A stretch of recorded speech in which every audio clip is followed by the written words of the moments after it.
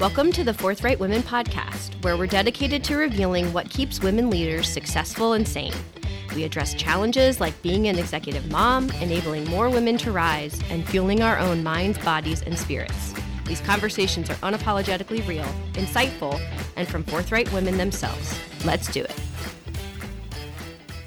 Hello, Forthright Women. This episode you're about to hear originally aired on our other podcast, Marketing Smarts.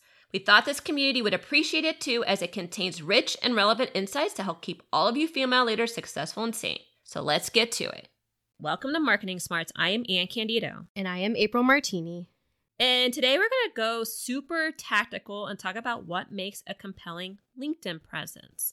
We've gotten this question a lot, especially in context of personal brand, right? Whenever we say personal brand, people's like, oh, you're going to help me with my LinkedIn profile. I'm like, yes, your personal brand work will help you with your LinkedIn profile. It's one way that your personal brand gets executed, but it's not the way or all the ways. But that is a very important piece. And the other reason why we want to talk about it is because we've seen LinkedIn becoming a very abused channel.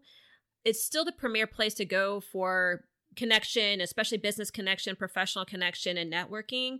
But there's some things that are happening on LinkedIn that aren't conducive to that networking that we're going to address. Because when done right, your LinkedIn presence can really be a huge way of helping you grow your credibility, your reputation. And it's really great, again, for networking, especially for the purposes of job hunting, recruiting, getting traction for call to actions, and just overall selling in general.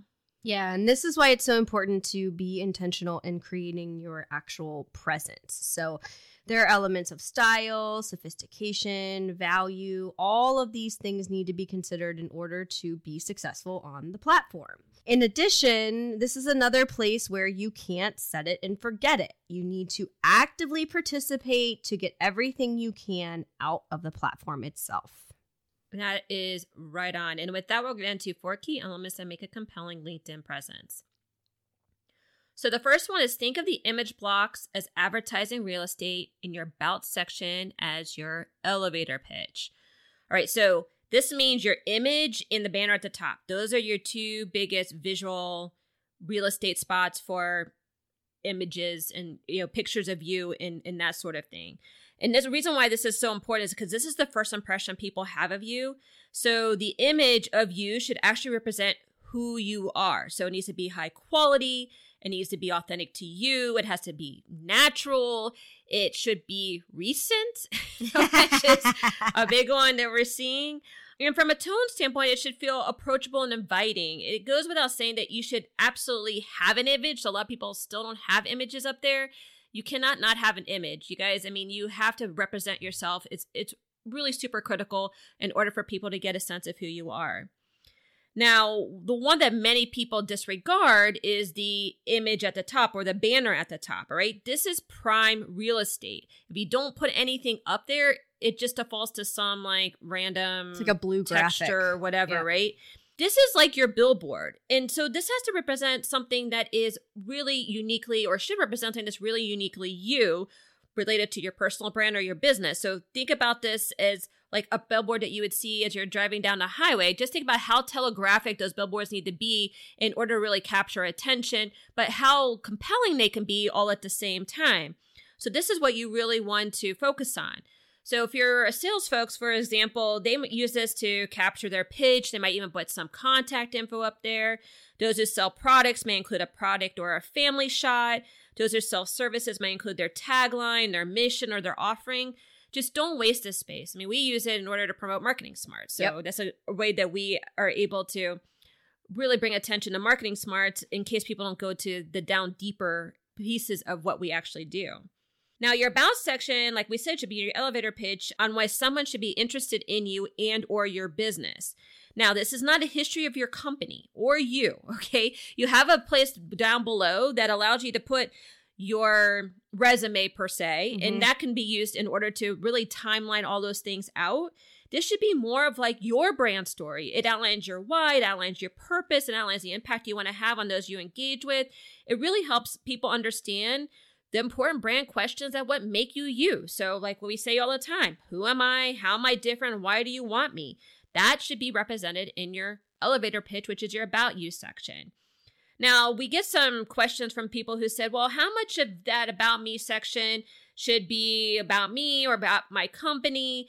And really, it depends. So for entrepreneurs and startups, it's probably closer to 50-50 because for a long time, your business is you and you are your business. So you're going to have kind of an interwoven narrative that actually exemplifies both. And that's kind of what me and April have. Now, there's also like in the corporate sector where your company may speak for itself. Like I don't have to represent P&G. Everybody knew who P&G was. So then it became more 80-90 me and more like 10% the company. Now, some people will use the company in order to increase their credibility, to increase their popularity. Do that if you need to do that. But remember that this is supposed to be about you, not what your company does or not just what your company represents. Yeah, and if you're struggling with where to start with your personal brand. We have lots and lots of episodes on how to think about that. Anne made the reference point of when we mention this, sometimes people think, great, you're going to help me with my LinkedIn profile. Yeah. It's the opposite way. Yes. So build your personal brand and it will help you to build your presence on LinkedIn. But I would just say that I think historically LinkedIn is a harder platform for people to quote unquote know what to do with in order to establish their style. It's just easier on platforms like Facebook and Instagram, and then you have the personal versus professional aspect to layer in. Mm-hmm. When it feels like an extension of your marketing campaign, either for you or your company in the balance Anne just discussed, this can help provide the right lens or the clarity for you. And I would just reiterate making sure that all of these building blocks that Anne outlined and really gave kind of the map for how to go and create what should be there, all of that. Make sure that all of those are working really hard for you because there are a ton of people out there that are not leveraging one or in some cases all of these. And then their LinkedIn page or profile just goes completely unnoticed. Yeah, agree. All right, the second element that makes a compelling LinkedIn presence is add value to the community. April. Yeah, you can't be a lurker if you're going to have a compelling LinkedIn presence. Amen to that. You have to contribute to the community. And it has been designed to be a pseudo meritocracy where those with the ideas and the clout gain the most attention. This can even be to the chagrin of the rest of us who are left scratching our heads wondering why are those people getting all of the attention that they're getting? Well, it's because they are intentionally creating community or participating in the community, which we'll talk a little bit more about that in the next point. So I won't go any further there. But you can add value to the community in 3 primary ways. First of all, in thoughtful responses to other people's posts. This means liking and commenting. This is how you stay top of mind. You will get bonus points if you use your comments to reinforce your point of view. So I love this. A truly great example of brand creating emotional engagements with consumers. Put out something that continues the conversation and then, yes, reinforces how you would build on it or a perspective that is valuable to continue that conversation.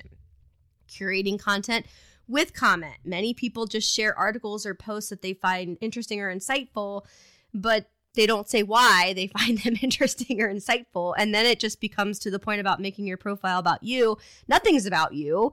Just about everybody else that you're sharing their content out there with any of your perspective there. This is one of those opportunities to express your point of view. Original content. Write a blog or an article, do a video, share content you post through different channels. We share all of our podcast episodes here, typically with comments. Now, I will say I did a little test and learn and started reposting to see how closely we were linked with Forthright People. So you might see a little of just that repost for me, but it was with intention.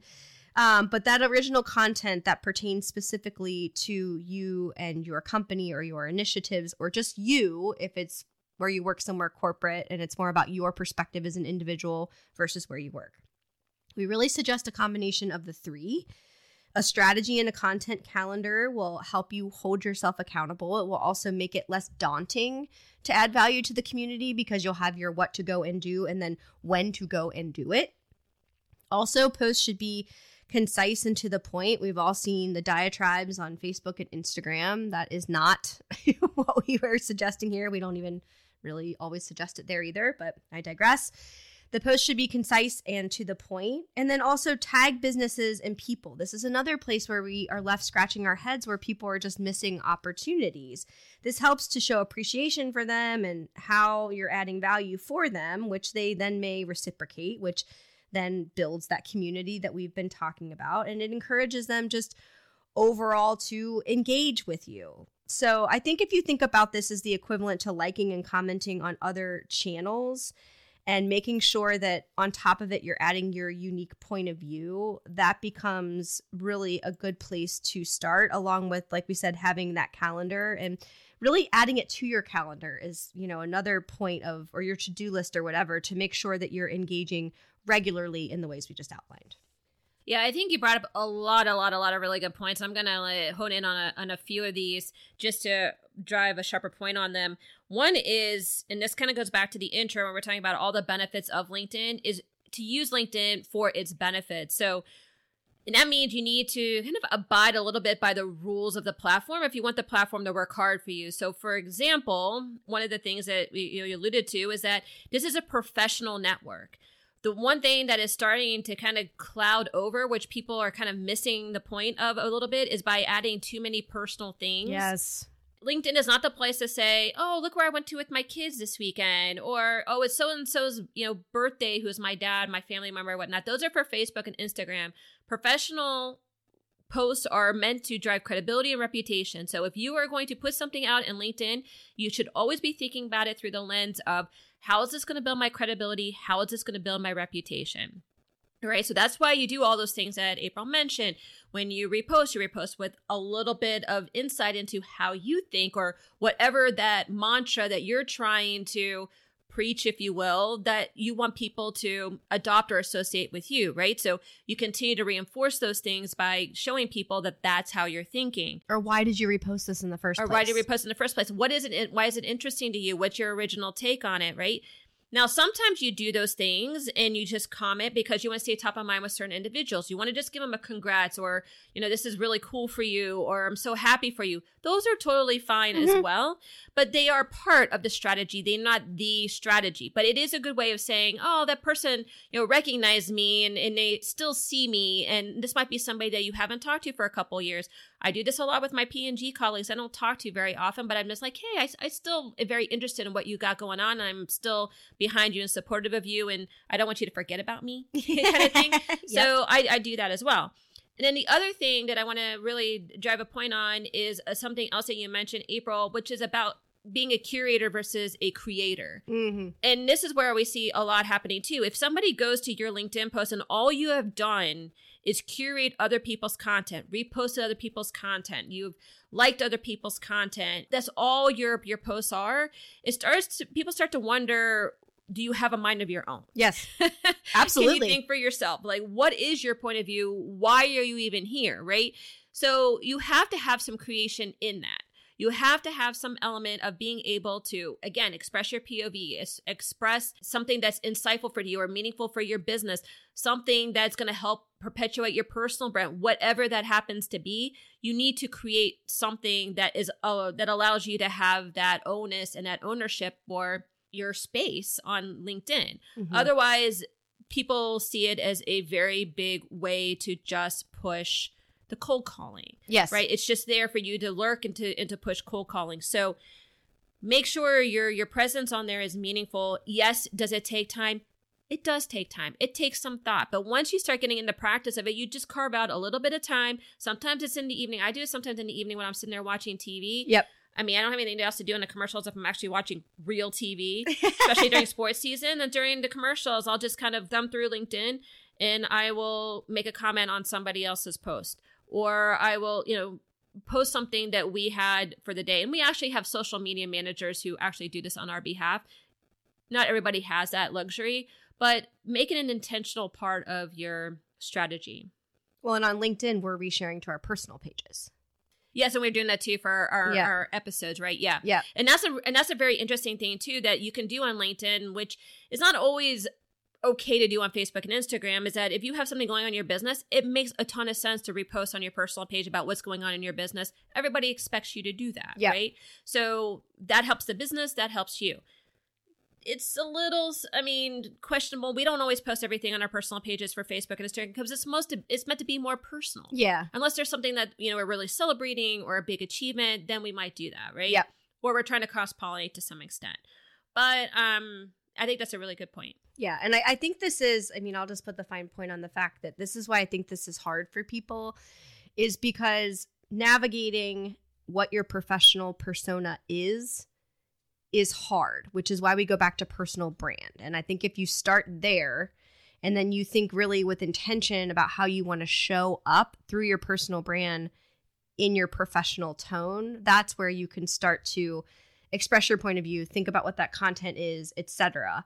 Because I do agree, those pages where people are just reposting, it's like you go and you're like, are you a robot? I don't have any connection with you as a human being whatsoever, which I think can be one of the pitfalls.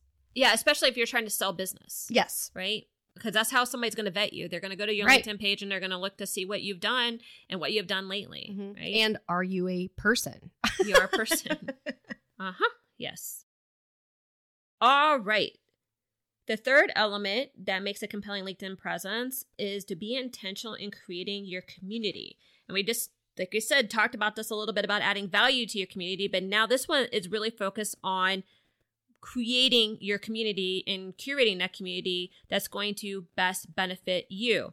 Now, the biggest thing we can say here is just don't connect with randoms to boost your numbers. Nope. This is a big, big no-no. They will drag down the algorithm and it would make it very hard for your content to be seen. It's the same thing that Meta does with Facebook and Instagram. What you want to do is you want to connect with others you feel will benefit from your presence or that you'll benefit from theirs. There also may be some communities that they may have that you want to tap into. Yep. So it's being very strategic in curating your own community.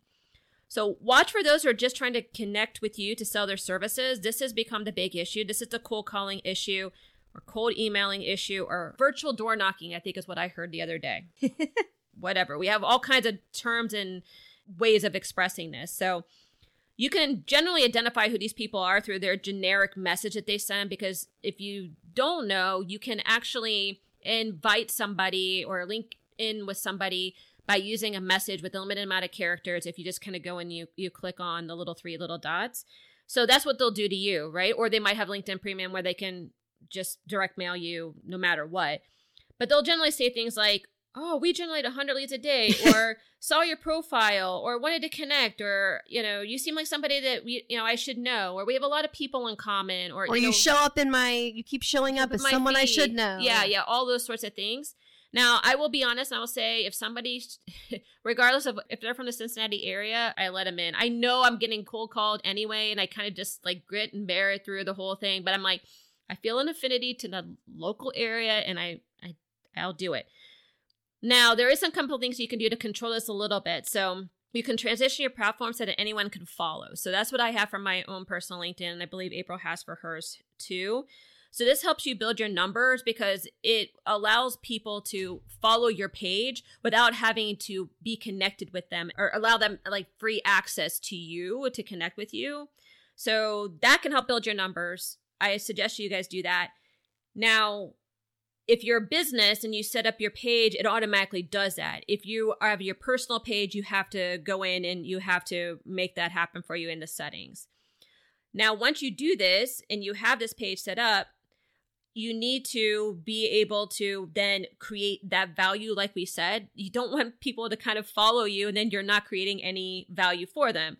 So make sure that you're continuing to fill that pipeline with value so that people want to continue to come back to your page. It's not just about generating numbers, but it is nice to have then that ambassadorship of people who are willing to go and to speak on your behalf and maybe share your content. Now, if people aren't engaging with you, even after you're doing all this stuff, we get this question a lot. It's like, what do I do? First, ask, do I need someone to engage, or are they engaged with numbers just to satisfy my ego? All right. So we have our podcast. Like April said, we put our podcast posts out there all the time. Sometimes we get people to engage with them. Sometimes we don't. But that's not really the intent for putting them on LinkedIn. The intent for putting them on LinkedIn, one, is to, again, generate that credibility and reputation that we are creating a body of work. It's also to let people know that we actually have another episode that's in the can. So we want them to come listen to our episode. So the posts are meant to attract people to come and listen to the episode. The next thing is that you can test and learn with your content. So play with engagement mechanisms like surveys or call to actions or offers. I see some people do this really well, especially if they're trying to mine for some insight that they're going to use for something. That tends to have better reaction than people who are just putting stuff out there just to kind of see. So you can try those and see how those work for you. Like we said, you can engage with other people's content. And that usually encourages them to engage with yours. Again, it puts you top of mind again for them. And they're like, oh, I do wonder what Anne's going, what she's doing. And then I tend to see if I've engaged with somebody else's content, they're pretty quick to engage with mine to follow it's a currency. suit. It's a currency, right? As April mentioned, tag others in your posts, encourage them to notice, engage, and share. This is a big one that allows people to see and show up in their feed that, hey, somebody actually has tagged me. And so therefore, I'm more interested in going to see what they had to say about me. Now, for super important posts, and I stress you can't overuse this, you can ask your friends to engage, right? You can stage it a little bit. This is only for, again, exposure for super critical things. A lot of businesses do this. Like, hey, we're putting this out. Everybody go like it. Everybody go share it, okay? But unlike Facebook, Instagram, and Twitter, you can't boost posts on LinkedIn, but you can do paid posts. So it tends to be more expensive, but for certain high priority posts, you might want to do that as well. April, what do you have to say about this? Yeah, I mean, I think it really is so, so important. Again, I go back to the idea, if you could keep it in your head, of this is a billboard approach to getting your message out there. And that idea of making it part of your marketing campaign, I still really like that because I think that's the right lens to think about this through. And so then all these points kind of fall under a quote unquote vetting strategy, right? Or am I doing it the right way sort of strategy. I also think you need to get clear on what you're trying to achieve through the lens of this channel so that then when you're creating your community or engaging and providing value to the community, you're clear in your head about why you're doing it and what this channel is serving for you in that bigger marketing approach. The other thing that I want to emphasize too about the random boost in your numbers, which this is kind of funny because when LinkedIn first came out, I'm going to just shamelessly admit that my sister and I had a competition to see who could get to 500 connections first.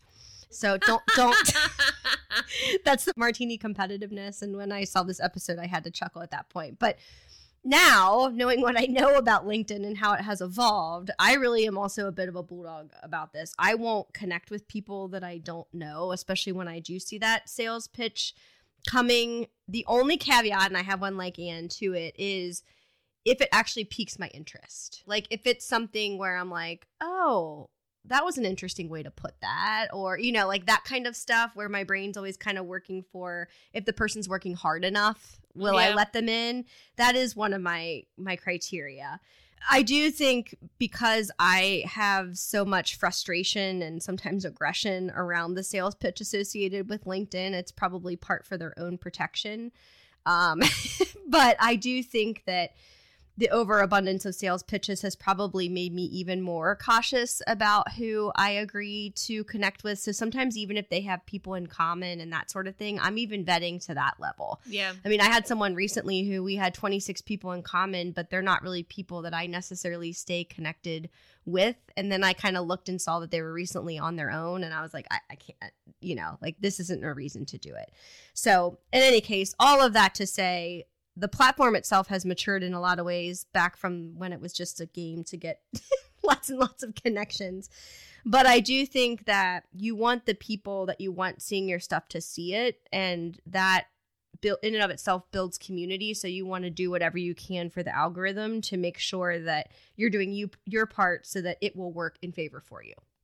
Yeah, I think that's really, really good point. And I think the closing point I'll put on that one is that, I mean, like Jordan Harbinger, and he says, like, once you're thirsty, it's too late to build the well. I think it's something to that effect. And I think that's what your LinkedIn network does for you.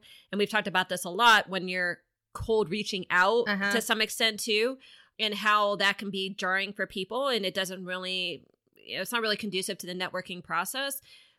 Being active on LinkedIn and making sure that you're engaging in a way that is just in this good spirit of engaging without actually wanting something helps to build that well, so that when you are thirsty, when you do need something, you feel comfortable going back to that person and asking for something in reciprocity, since that is an expectation in currency for LinkedIn as well.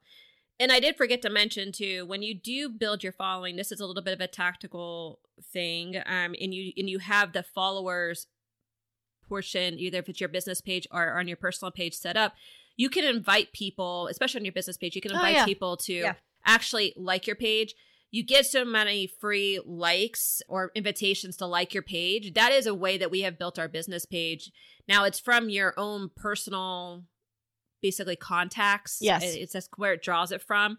But it is a good way to start building those numbers from people that you actually want to curate to support something that's important to you, without it being like a mass, like, gosh, I'm just going to like everybody's stuff so they like everything, back from me, or like everybody's random pages so they like everything back from me. So just a little strategic, tactical point for that. All right. So the fourth key element that makes a compelling LinkedIn presence is tone. Tone should be generally positive and optimistic. April. I love this one because I hate rants.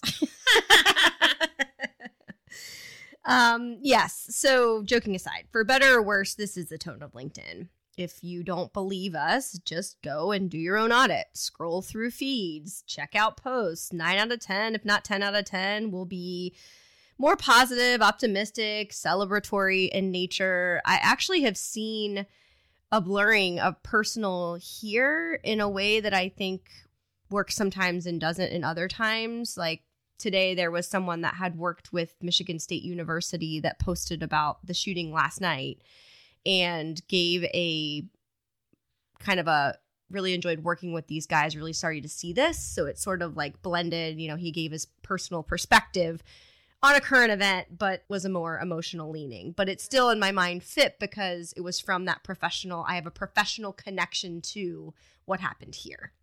So in any case, the only way that people can really get away with the other side of being more controversial or dissenting in tone is to be insightful. Right. And so this is really exerting, again, your point of view, but through an intelligent, professional tone, right?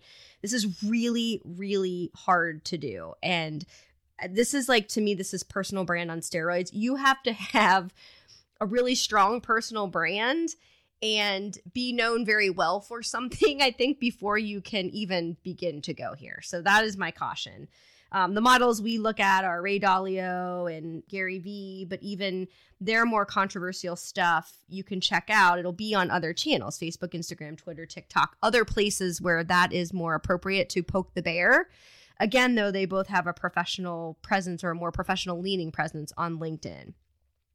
Though personal posts might get you more engagement, it can be deceiving because it's not going to drive that professional credibility. So going back to that example I gave, it still felt professional in nature versus something that was just my heart goes out to this situation that happened. There isn't a reason to post that on LinkedIn. Just remember, in addition to it being professional, it is the more polite channel. Lean into that positivity, the optimism, being celebratory. And at the end of the day, remember, it is a business platform. So please err on that side and use it accordingly. Yeah, those are all really good points. And I'll just build because, of course, I'm reading an Adam Grant book. Of course you are. Which one is it this time? This is Originals, right? Oh, yeah, I read Originals. I love Originals. And I just read something, and I think this really applies here, which is people are punished for trying to exercise power without status, right? And I think, the reason why like a Ray Dalio or a Gary Vee can have those dissenting opinions where they can have a little bit of snarkiness, where they can behave like that in this platform or any of their platforms, frankly, is because they have earned status that allows them to kind of like rock the boat a little bit or kind of balk a convention.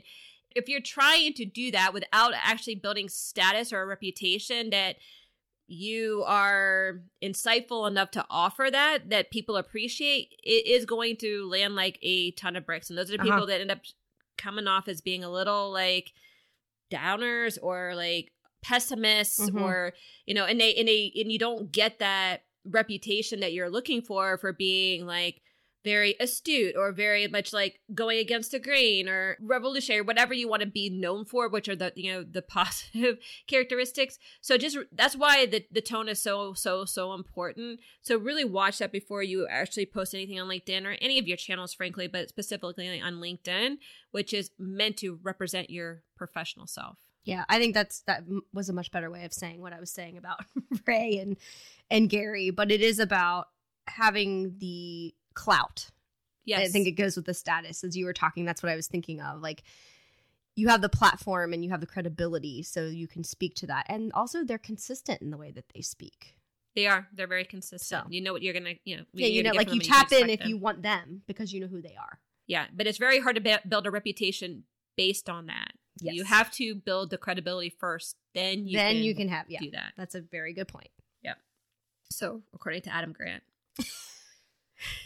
Everything according to Adam Grant lately. Yeah. I love him. Okay. So our final segment is where we highlight companies or brands that may or may not be using their marketing smarts, and it may or may not have anything to do with this episode. And, you know, I try to connect them, but I'm not exactly sure I can do that with this one. If you do this, I will not believe it. Yeah, it'll be too much of a stretch, but you never know. Something might pop in my head. This was a more tactical one. It is definitely a more tactical one, but it's a very relevant one, especially at this time of the year. Yeah. Right, especially for you moms and dads out there who are watching especially your daughters, trying to find dresses for homecomings, proms coming up. Really? I'm not in this age group. I forget. Yeah, so they just had winter homecoming. Oh, right. Yeah, so Corinne just had winter homecoming last weekend before, right? And now, you know, prom's coming up. Yeah. And the biggest question is the dress, right? Mm-hmm. You got to find the dress. And finding a dress, if you've ever been shopping or finding anything with your teenage daughters, especially in the shopping arena, it is frustrating at best. And it is like horrendously like gut-wrenching at worst, right? Because you just never know what they're going to like. You try to help and it's just not the right thing. And so I say all this because I have fallen in love, and I am very, very thankful for now these like boutique online shops that basically cater to these dresses, right? Lulu's is one of our favorites. Ainsley use that one a lot, but a new one that just popped up is called Windsor. And Corinne just used Windsor for her homecoming dresses, and she bought two, and she was going to see which one she liked, right? So they arrived. Now, honestly, I mean, are these the best construction? No. Are they going to wear them once? Yes. So do they have to be the best construction? No. They just have to actually last, okay? Just one night. I mean, basically one night. So they're and actually they're priced accordingly. These dresses are like $50. I'm like, for one night, $50, we can make that work, okay? Now, the dresses are also very stylish. I think they're very cute. They're very appropriate for that age group. Are they very appropriate dresses? No. When I showed the picture of Corinne to my mom, she goes, she needs a sweatshirt and sweatpants. And I was like, yeah. And so then my mom offered to make her the next dress. I'm like, yeah, no. That's not going to That's probably not going to work. All that to be said, the reason why I'm giving kind of this hat tip to Windsor in this is the return policy that they have, which is you can return in store. Now, a lot of they have brick and mortar stores? They have one in Kenwood Mall now. Oh, interesting. Yeah. So Lulu's, I mean, they have one. There's not one around us, but Windsor is actually in the mall. Huh. And it's a very super easy return policy. Now, it's a very limited window for when you can return, understandably so, to avoid everybody buying these dresses and returning them. But they do encourage you to actually get multiples, try them on, and then return them. And versus like feeling like you have to make that selection at that moment, pick the one, it shows up. And if anybody, like I said, knows a teenage daughter, knows if it doesn't fit just right, if it's not Instagram worthy, it's a total disaster, right? So when we had to go return the one dress, I mean, it's basically you go to the return, it's a few clicks, they give you a QR code, you take the dress, you take the QR code, they scan the QR code, they go, thanks for the dress. It'll go back on your credit card that you bought it on. It's done in less than 10 seconds. Even Corinne was like, wow, that's easy. I'm like, yeah, you could have done it yourself. So even like a teenager could actually go and return their own clothing, which is kind of nice. So I say all that because if you are, whatever business you're at, and this is the marketing smarts, I feel like they really leverage it. Whatever business you're at, make the risk low to try your product, right?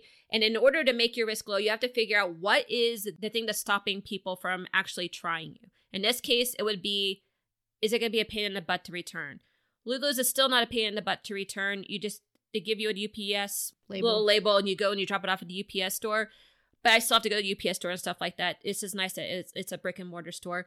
Make it easy for the people to return, because then you have an opportunity to really differentiate from your competition and showcase a customer service that is really going to separate you from other people in this realm. Because seriously, all these dresses are basically like the same. I mean, it's not like it's anything special here. So I can't link it to LinkedIn.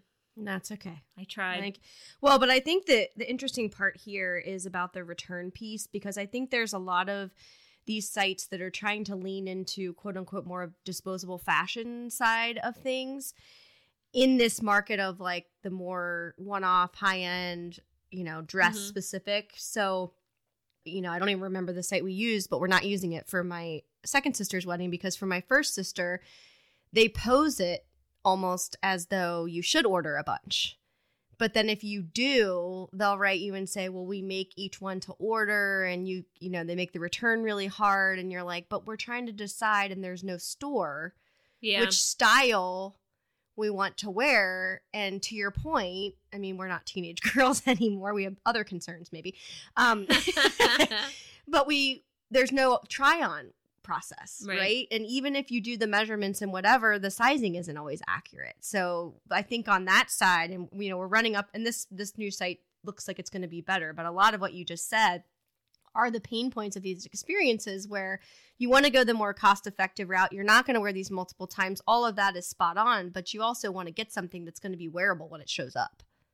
Yeah, so I think like the moral of all this is, no matter what business you are, how do you get your customer, client to try you on? Yeah. Right? Literally or figuratively, yeah. Yeah. Well, how do you make it a low-risk opportunity for them to try you on? Yes. Right? Yep, absolutely. And if they don't like you, to return whatever they tried. Yeah. All right, so just to recap, 4 key elements that make a compelling LinkedIn presence. Think of the image blocks as advertising real estate in your About section as your elevator pitch. This is how people capture your personal brand. Make sure you cultivate it wisely. Second is add value to the community. You cannot be a lurker if you're going to have a compelling LinkedIn presence. You must contribute to the community. Third, be intentional in creating your community. Don't just connect with randoms to boost your numbers. Connect with others you feel will benefit from your presence or that you'll benefit from theirs. Also, who may have a community that you may want to tap into. And finally, tone should be generally positive and optimistic. For better or worse, this is the tone of LinkedIn. Being a forthright woman can be challenging on a good day, which is why we offer individual and group coaching as well as group trainings and keynotes. Check out our website, forthright-women.com, to learn more. If you find this podcast of value, please rate and review us and share with other women who could use a boost to become a forthright woman.